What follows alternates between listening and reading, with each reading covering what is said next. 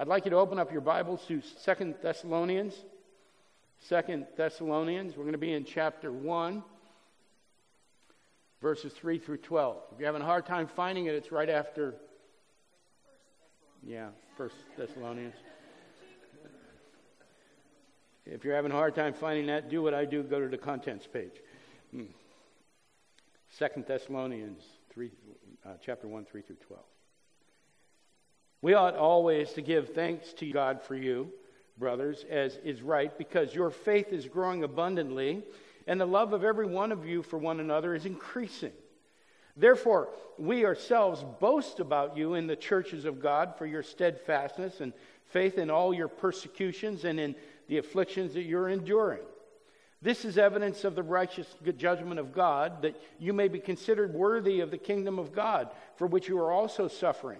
Since indeed God considers it just to repay with affliction those who afflict you, and to grant relief to you who are afflicted, as well as to us when the Lord Jesus is revealed from heaven with his mighty angels in flaming fire, inflicting vengeance on those who do not know God, and on those who do not obey the gospel of our Lord Jesus. They will suffer the punishment of eternal destruction away from the presence of the Lord and from the glory of his might when he comes on that day to be glorified in his saints and to be marveled at among all who have believed, because our testimony to you was believed. To this end, we always pray for you, that our God may make you worthy of his calling and may fulfill every resolve for good and every work of faith by his power, so that the name of our Lord Jesus may be glorified in you, and you in him, according to the grace of God and the Lord Jesus Christ. The word of the Lord, brothers and sisters. So, last week, as I said a little bit earlier in the service, last week we took a look at the prayers of Paul. It was the first in a new series where we're kind of looking at how Paul prayed and what we can learn about Paul's prayers. And I'll tell you something, we talked a little bit about this last week. This is a praying church. We do a pretty good job at it. And I don't say that arrogantly, but it's just a matter of fact that when we put out prayer requests, when we ask people to pray, we get a lot of prayer back. And they're good prayers. They're generally prayers for somebody who's struggling with something, perhaps with a health issue, perhaps with a financial issue or job, or they're prayers of praise from time to time. Any number of prayers. These would be called supplications. Some people might call them petitions to the Lord. Those are good, and the body of Christ needs them. So we need to hear that people are praying for us. It edifies us and encourages us. But even as we look at that, and we look at how Paul begin his first letter to the Thessalonians and walked into a prayer, the question rose up, is it possible that there's more? What if there's more to our prayer life than just a list of supplications and petitions? And by the time we were done with our time together on Sunday, we found out that there was a hint that there is more. Now, Paul, there was a strong hint that there's something deeper. So this week, we're going to follow up that question. We said, was there more? Is there possible there's more? What if there's more? Yes, there is more. This week, we're going to take a look at what that more might look like. So it's so that we could recognize the opportunity for a deeper prayer life, a deeper walk in our prayer. So today's sermon is called So That. I'll explain that a little bit later on. This is part 2 of Pray Without Ceasing. And our passage today, Paul is going to show us 3 building blocks to prayer that if we pay attention to, they'll lead us to this what does this more look like. So the first building block is praise, and we're going to see that in verses 1 through 4. The second building block is promises, the promises of God. We'll see that in verses 5 through 10. And the third building block is the prayer itself, and that'll be in verse 11 and 12. So I want to take a look at how Paul begins this process of prayer, what he does to prepare himself and those he's praying for this prayer to occur. He concentrates on, watch this, he concentrates on things he can be thankful for. Now, this happens in verses 1 through 4. actually 3 and 4. We ought always to give thanks to God for you, brothers. He's talking about the church at Thessalonica, the brothers and sisters there, as is right, because your faith is growing abundantly, and the love of every one of you for one another is increasing. Therefore, verse 4, we ourselves boast about you in the church of God for your steadfastness and faith in all your persecutions and in the afflictions that you're enduring. So we see that Paul begins to give praise to God for what's happening in the Thessalonian church. And the first thing that he points out is that their faith is growing more and more. This word for abundantly it's active. They're expressing their faith more. They're walking in it more consistently. They're going deeper in their faith. So the first thing he wants to recognize is that they're growing in their faith. They're becoming mature. They are a young church. Paul was not in Thessalonica very long. He got chased out, but there was problems in Philippi. He got to Thessalonica.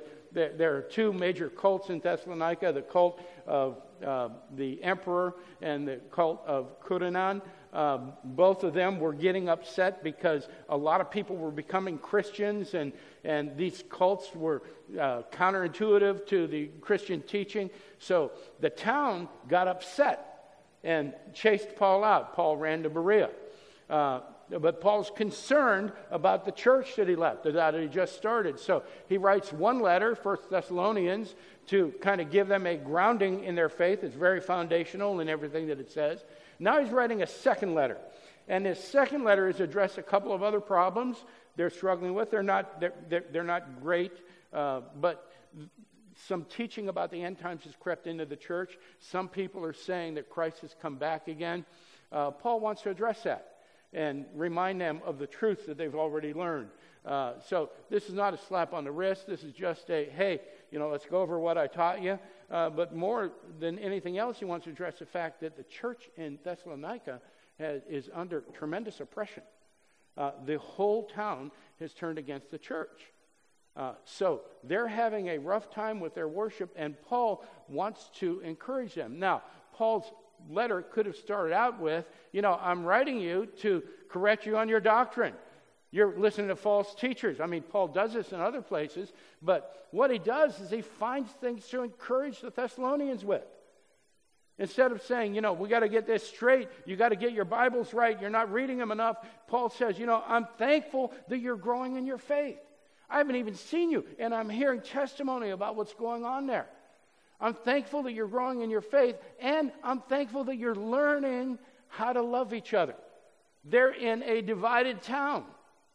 They're in a town that's filled with tension, and there are deities and temples to every other god in the world in this town, and there are factions and lobbying groups and whatever you want to call them, and he's saying, I'm thankful that you're learning to love each other, that you're learning to express the love of God. So there are 2 major things that if you're a Thessalonian and you're struggling with all of these things that are going on, you're struggling with the tension of the town against the church. Maybe you've lost your job. Maybe your friends are abandoning you. Maybe you've had arguments out on the street with other people. And Paul comes in and he says, look, I see some pretty good stuff here. I see some things I want to encourage you with. I know you're having a hard time. I know that you've made some difficult decisions. But I want you to know that your reputation is beginning to spread in the area. Now, and you see the Thessalonians going, really? Wow, this is encouraging. If somebody came up to you and said, Leslie, I've been watching you. You're walking a godly walk, and I can just see you growing in your faith and expanding in your love. That would be an encouragement. This is another thing that Warrenton Bible Fellowship does well. We're encouragers. Paul's doing the same thing with the Thessalonians. But look what happens here in verse 4. For your we boast about you. He says, I'm telling all the churches about you. What's he telling them? Hey, man, that church is growing so fast. They got the best music. You should see their budget. They got people out in the parking lot. directing people. They've got a tram going all around the church so you can get a ride after the church. Okay? He said, I'm boasting for your steadfastness and faith in all your persecutions and in the afflictions that you are enduring. He's boasting about their trials. He's boasting about the hard time that they're going through. So he finds these things to be thankful for. I'm thankful for your love. I'm thank you for your faith. I'm thankful that you are going through hard times. Now, if you're a Thessalonian, you might go, what? You know, the first two things are pretty good, but I can do without these hard times. You know, are you really bragging about these hard times, Paul? So, you know, he sets this whole thing up for praise and lets it hang there for just a second. And even as we look at it, I want you to stop and consider how that attitude alone, that first building block alone, might impact your prayers. I've had to do this all week long. And if I did this, what kind of prayer would start to come from me? As I looked at the people I was praying about, if I looked at the issues I was praying about, and looked first for things to be thankful about before I went on to what I thought the seriousness of the issue was. Now, this is kind of interesting, okay? Let me put some feet to this. I have an Aunt Martha. I haven't seen her in quite some time. She lives in Youngstown, Ohio. She's about 84 years old. I have heard that she's struggling with Alzheimer's and dementia. And I love every now and then, and when Aunt Martha comes to mind, I'll just say, Lord, would you just heal her? Would you give her clarity of thought? Would you give her the capability to communicate clearly? And so I asked for God to bless her. And I'll tell you something. There are prayers that are appropriate during a time like this. Sometimes when people are getting older and suffering, and you know that they're saved, I think it's okay to say, God, would you take them home with some grace and dignity? They're going to be with Jesus Christ. If we don't know the status of their salvation, that prayer might sound a little bit different. But I can pray that prayer. That's easy. But what might go a little bit deeper, what might be a bit more difficult and a bit more of a challenge is to think of the things that I can be thankful for that are happening in Aunt Martha's life. And now I've got to stop and think about Aunt Martha a little bit more. You know, and the things that come, even as I begin to ponder these things, are how gentle she is, how sweet she is, the great love that she has for her family. If I know that Aunt Martha's saved, I can begin thanking God for the fact that she has evidenced her salvation, that the Holy Spirit is moving in her, that I see that working in her. If she's not saved, I can pray that, Lord, I know that you're working somehow in her life. I pray that you would draw her onto you, that you reveal yourself to her. So I can pray a little bit deeper for Aunt Martha. Now, I like that. Amen. Doesn't that sound good for the people you're praying with? Amen? Okay. Let's amp this up a little bit. Let's take it to the people that are closest to us. Let's take it to the people that disappoint us. Let's take it to the people that don't meet our expectations, the people to perhaps have hurt us. Okay, now, I want to be able to pray for the people that have hurt me. I want to be able to pray for the people that have disappointed me. I want to be able to pray for the people that have not met my expectations of what they should do. And my prayer usually goes like, Lord, forgive them. Not a bad prayer, and an appropriate one. There's nothing wrong with that. But what if there's something deeper? What if God is trying to work something in my heart and my life in the prayer that rises up for me? And if I follow Paul's first building block, I look at the person who's hurt me and try to find something I can be thankful for. Now we got a challenge. Okay? Because I got to be honest with you, sometimes I don't feel like being thankful. Sometimes I would rather hold on to my hurt. Sometimes I would rather hold on to my anger. Sometimes I would like to throw my disappointment back at that person when the time is appropriate. But if I've got to slow down and go, what do I see God doing in this person's life? Where have I seen evidence of the Holy Spirit moving in them? Where have I seen the transformation that occurs to us when we accept Jesus Christ as Lord and Savior, when we repent from our sins and turn away from our unrighteousness and towards His righteousness and make Him Lord of our lives? Where have I seen evidence of that in this person? And God, I want to thank you for that. I want to thank you that they're increasing in their faith. I want to thank you that they are expressing your love, an agape love, a godly type of love. Might that change the way we pray for the people around us? Yes, it will. So you see, Paul's first building block of giving praise and thanks is not just for the Thessalonians. It's for Paul. It's an attitude check. It's a heart check. He goes before the Lord and says, help me. I'm supposed to be thankful in all things, Father. I need you. Now, we could look at the Lord and go, I can't do that on my own. God would go, yep, you can't. And He would look down from His throne and smile at you. He goes, you got that right. See, God's given us the Holy Spirit. God has given us the Holy Spirit to dwell inside us and guide us and direct us and counsel in things just like that. Well, what does that Holy Spirit look like? I need a letter. I need some writing on the wall. I need an audible voice. No. It's a still, silent voice that says you shouldn't do that. How many times in Scripture do you read that you shouldn't be angry? Why are you angry? How many times in Scripture do you read that you shouldn't have expectations of other people that are higher than the expectations of yourself? You shouldn't be doing this. The question is whether or not we're going to listen. It's okay. If we don't listen, we're not going to get kicked out of heaven. We're just going to have a rougher walk while we're here.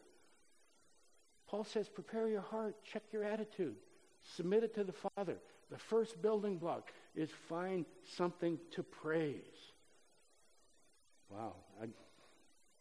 And if we do that, it not only builds up the people that we're praying for, it builds us up as well. The second building block are the promises. This is in verses 5 through 10. This is a tough passage here.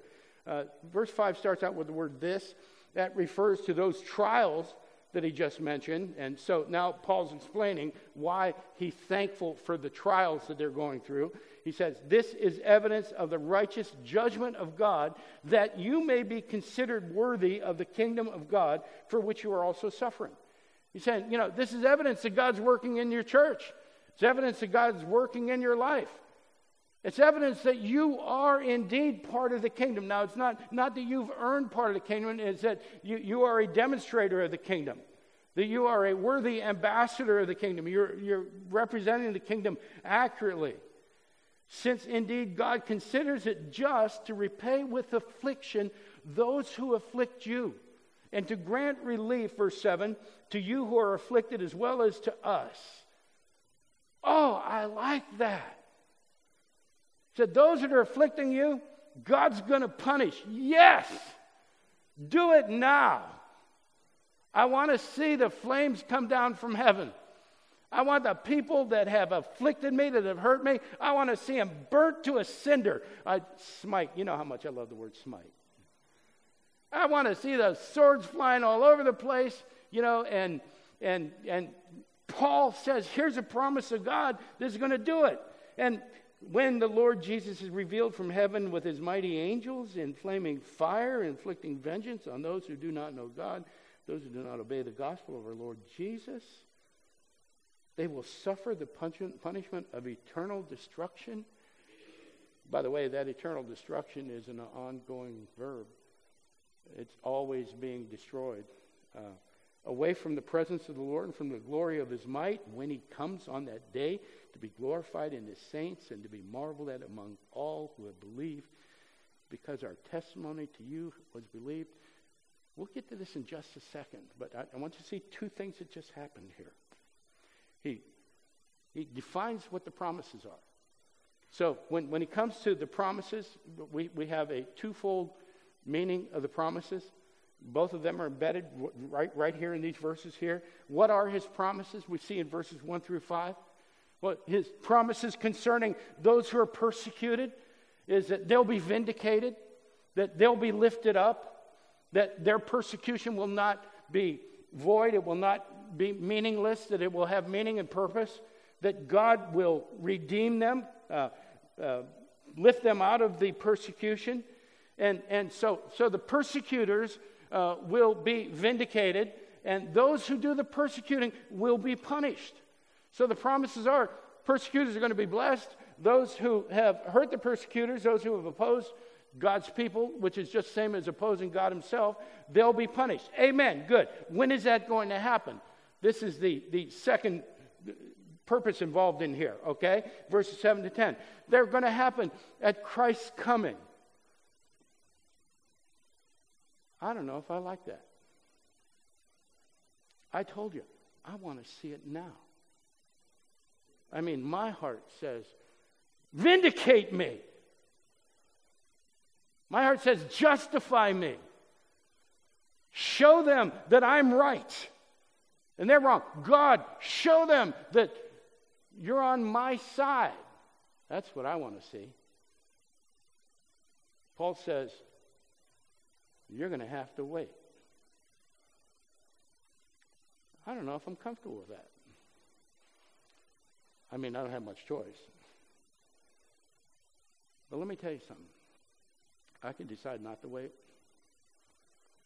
I can decide to let my need for vindication eat me up. I can decide to let it become a millstone around my neck and drag me down, stop me in my sanctification, stop me in my walk towards the Lord, consume me with needing to see an equal amount of pain levied on someone else. I can do that, or I can be patient. Isn't that what Paul's saying? Be patient. Be patient. Trust in God. His promise is this, that you will be vindicated when Christ comes back. Patience. I'm really good at being patient when I'm patient. You hear what I'm saying? I'm not so good at being patient when I'm frustrated.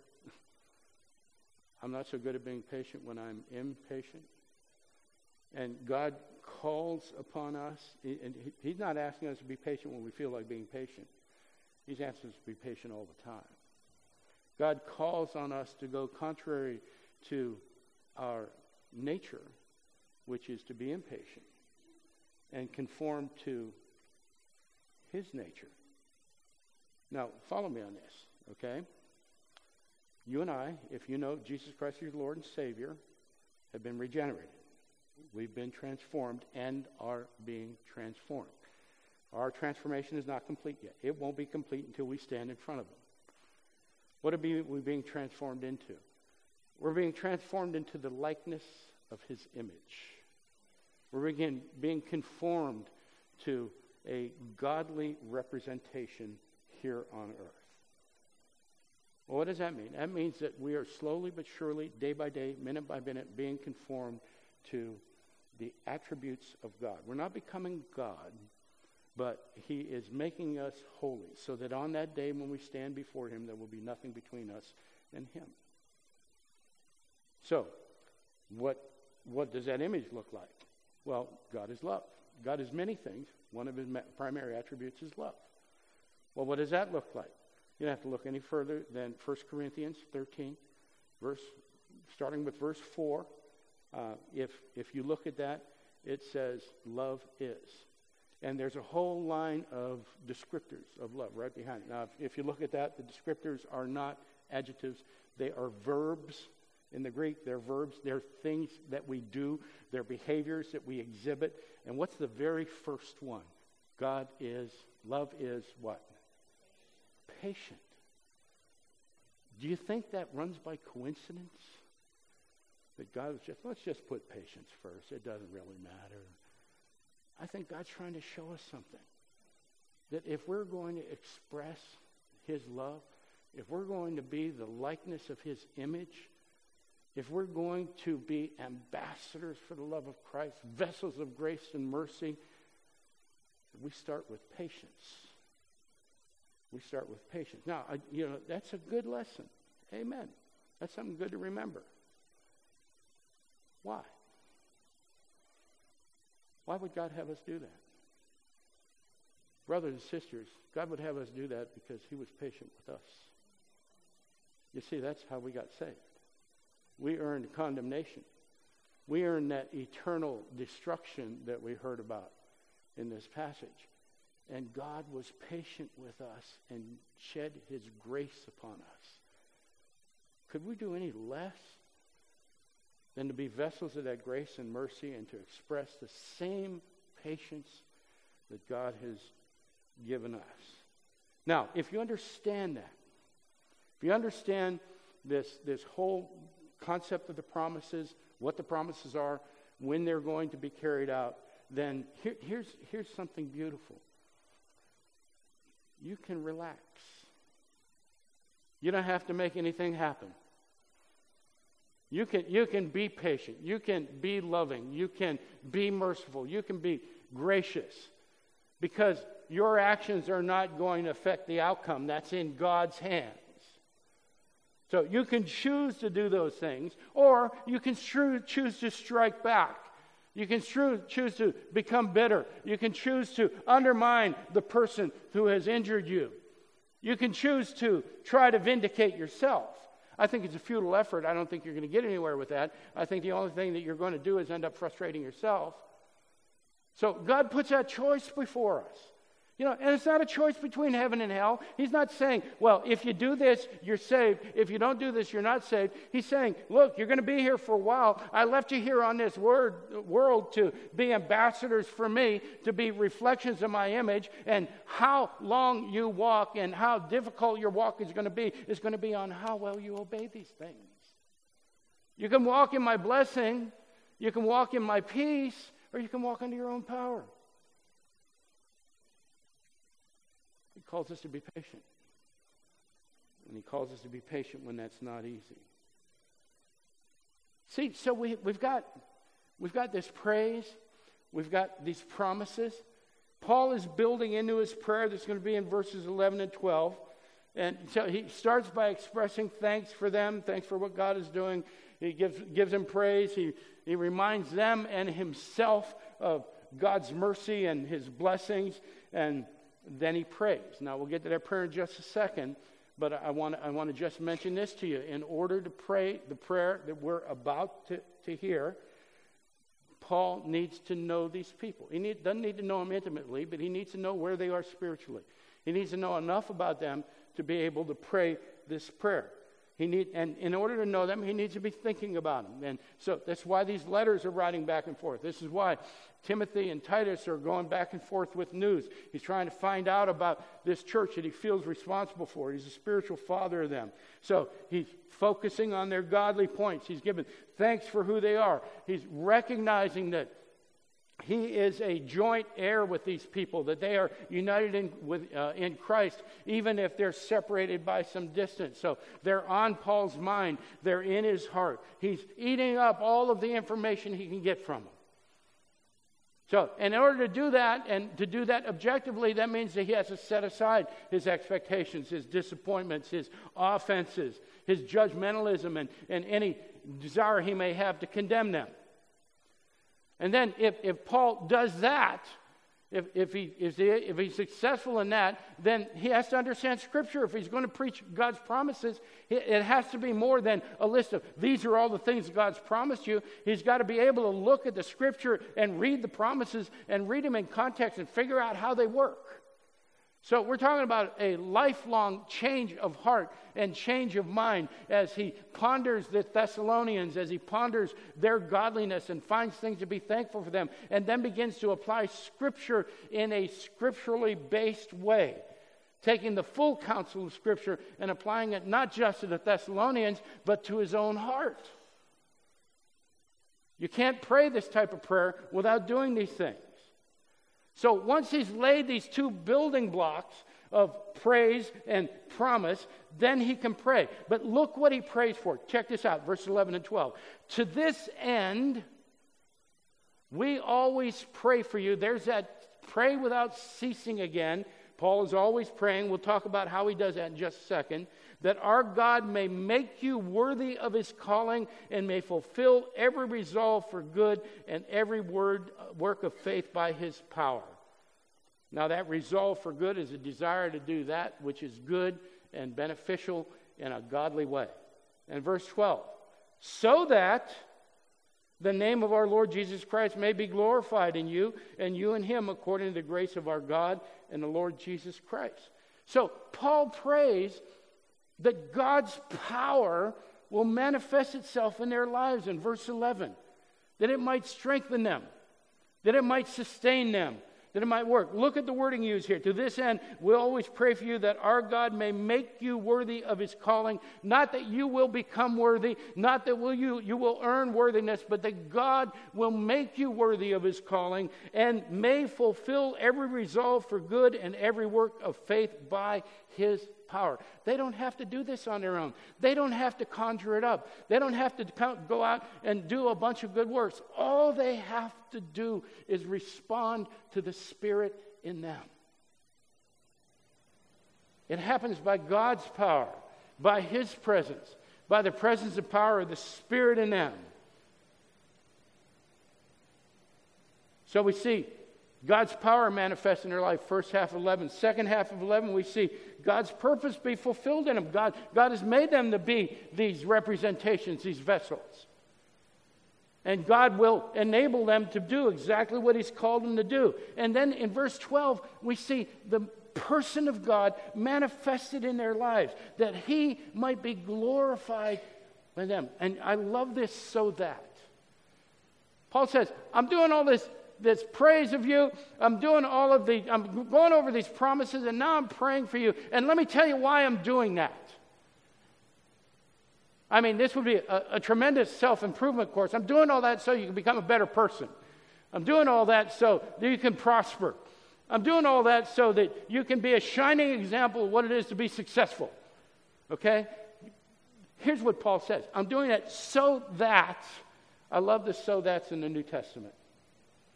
It's usually preceded by a long teaching, and then you find out why the teaching's there. Paul's doing all this so that the name of our Lord Jesus may be glorified in you and you in him. So that God's glory might manifest itself in your life. So that the people around you will see the transformation you're going through. So that the people around you will look upon you and see Jesus Christ. So that your life will be focused on the Lord Jesus Christ and the work he did on the cross. Even in your suffering. Even in your trials. In short, what Paul prays is for God to be glorified in everything that they do. Everything that they do would point towards God and his glory. Point towards his Son, Jesus Christ, and redemption available to him, through him. So we have these three building blocks of prayer. Praise, promises, and prayer. See, that's what more looks like. Is there more? This is it right here. This is an incredible prayer. Do you see what Paul means when he says we can pray without ceasing? This isn't just Paul getting down on his knees and saying, Lord, I've got some requests for you. This is Paul living a life of communion and prayer. This is Paul aware of everything that's going on around him. This is Paul in communication with those around him, trying to be a reflection of God, learning, listening, growing, helping people grow. So it's not just that time in supplication that he prays, that is Paul's prayer. It is his entire life. He's looking to find Jesus in the people around him. He's looking to show the people around him Jesus Christ. And he wants to do that without ceasing. And he wants his life to be totally 100% focused on the glory of God.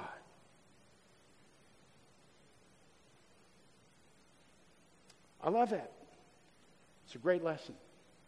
It's something we can appropriate right now. I believe it's going to take time, at least for me, as I walk in this. It takes time to shift my thinking. It's so easy for me to just sit and say, hey, God, I've got some things I need you to do today. Here they are. Get back to me when they're done. Okay. I think God, don't get me wrong, I believe God wants to hear our supplications. I believe that He shows His faithfulness in being true to His word when we show our faithfulness to pray. So those are good things. And Paul's a good example. But I think we have a better example. Do you see how Jesus Christ has already done this? Paul's not coming up with something new here. He's just showing us what he learned from Jesus Christ. Jesus Christ came down and began to become thankful for the way his Father was moving and those who came to him. And then he reminded them of God's promises, even as they were being fulfilled right before their eyes. He suffered. He was thankful in the moment. God, forgive them, they know not what they do. Father, into your hands I commend my spirit. In the middle of suffering that you and I will never know, Jesus remained thankful and oriented on God's promises. And then he prayed.